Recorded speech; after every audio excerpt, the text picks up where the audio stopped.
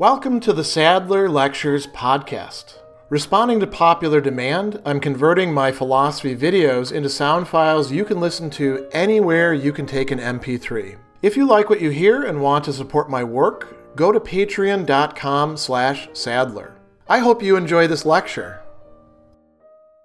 When we are looking at the emotion of anger, is it possible to divide it into several different distinctive types? So this is the question that Thomas Aquinas is considering in Article 8 of question 46 of the Summa Theologia Prima Secundae. And there's a long background behind this. You see him mentioning a number of names in this article, beginning with the philosopher Aristotle, but he also brings up Gregory the Great, author of Moralia on Job, Gregory of Nyssa, John Damascene, Cicero. There's a number of different big thinkers out there worried about anger and trying to distinguish different types, or species, the word we get species from. So how do we, in fact, divide it up? And it's very interesting. I'll point out, too, there's a little bit of trivia that Thomas, you can bet that he's going to try his hardest to incorporate Aristotle. Aristotle actually distinguishes 4 different kinds, 5 if we count the Eudemian ethics of anger. Thomas is going to read Aristotle as essentially talking about 3 distinct kinds because he's lumping 2 of them in together. So if we look at the initial arguments, as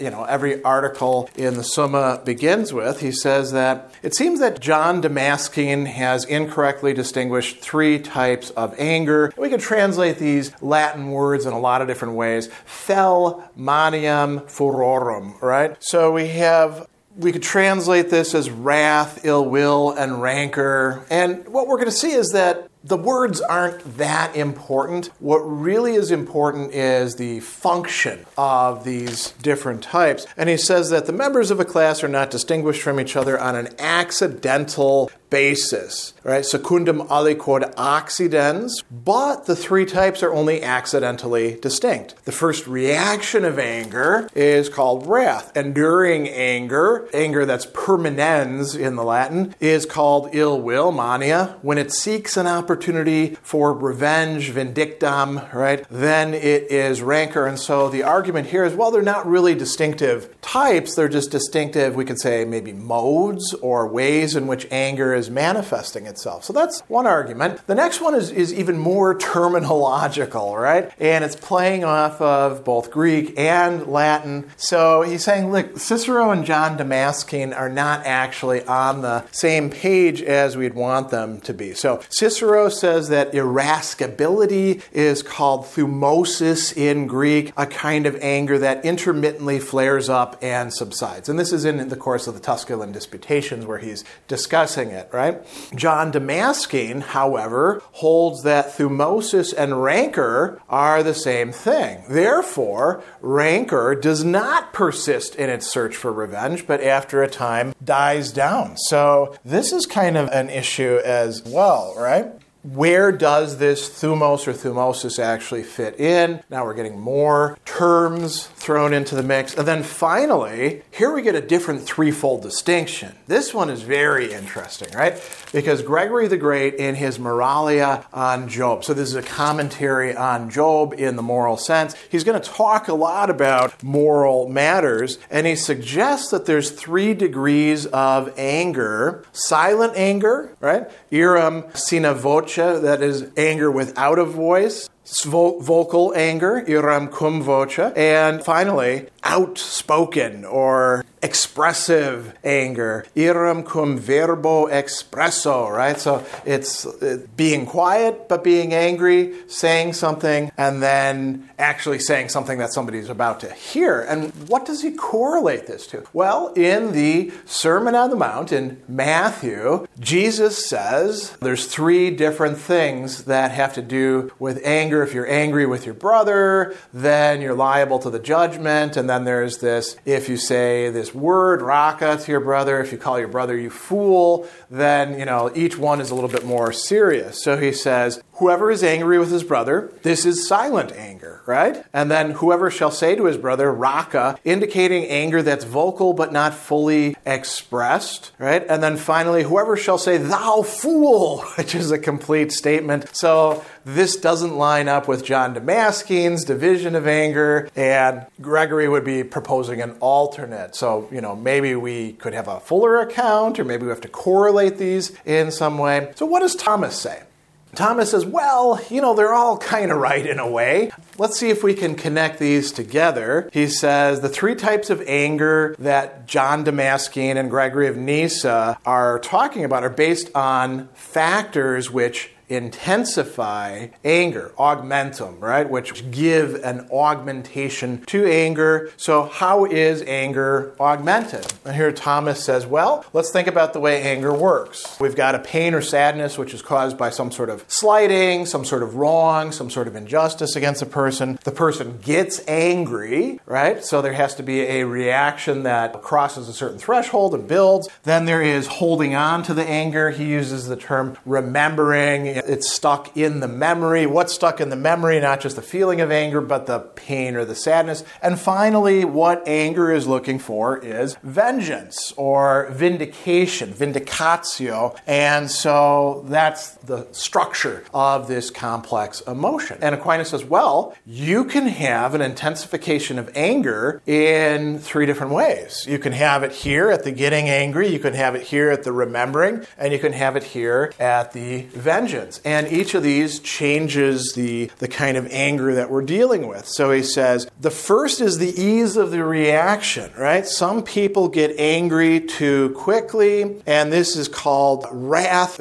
fel, because it is easily aroused. Now, is there a good lexical argument there? I don't think so, but he's distinguishing it, right? So some people are wrathful because they get angry too easily, they jump to conclusions and stuff like that. Then he says, in terms of the distress, which, the sadness or pain, which leads to anger and is long remembered. So the sadness or pain is a feeling that results at a moment, and then you hold on to it for a long time. Third, on the part of the object desired by the angry person, vengeance, right? So the second we call ill will, mania, or you could say holding on to anger. And then finally we have furor, right? The word that we actually get fury from. Rancor is a good way of translating that. The desire to inflict revenge on the other person. He says this is a function of that which is never satisfied until punishment has been inflicted. And then he brings in Aristotle, and he says Aristotle actually talks about these three types.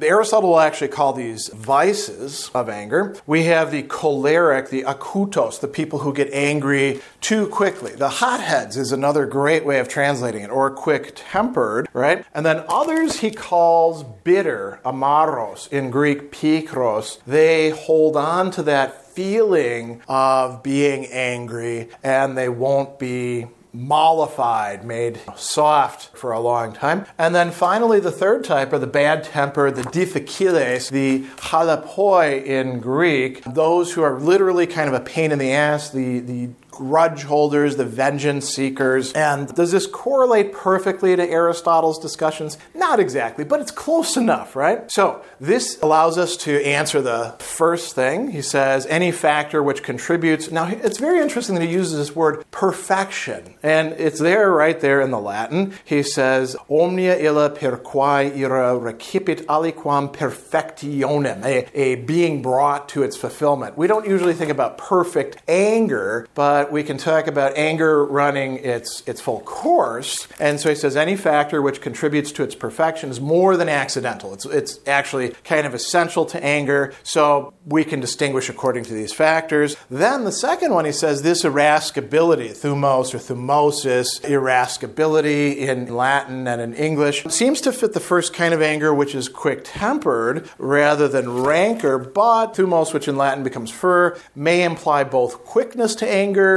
and a firm intention to attain revenge. So it kind of straddles the whole thing. We don't want to use this term term in part because it's a little bit too loosey-goosey or ambiguous. Finally, the third one. Remember, Gregory brought up an entirely different classification. He points out something really important just in the words that he's using. He's been asking about types, species. What is Gregory bringing up? He's not bringing up types, he's bringing up degrees, grados of anger, right? First you're angry to this extent, then you're angry to this extent, then you're angry to this extent. And all of that could be in any of this stuff. So he says, these are distinguished according to the effects of anger and not the degree of perfection, non autem secundum diversam perfectionem, of this angry reaction itself. So in a certain way, the Gregory classification is maybe less essential than these three types that Thomas is distinguishing. So you see that he's able to take in a lot of different earlier perspectives on this complex emotion and bring them together in a way that at least allows him a plausible classification of the different types of anger. Special thanks to all of my Patreon supporters for making this podcast possible. You can find me on Twitter at Philosopher70, on YouTube at the Gregory B. Sadler channel, and on Facebook on the Gregory B. Sadler page. Once again, to support my work, go to patreon.com/Sadler.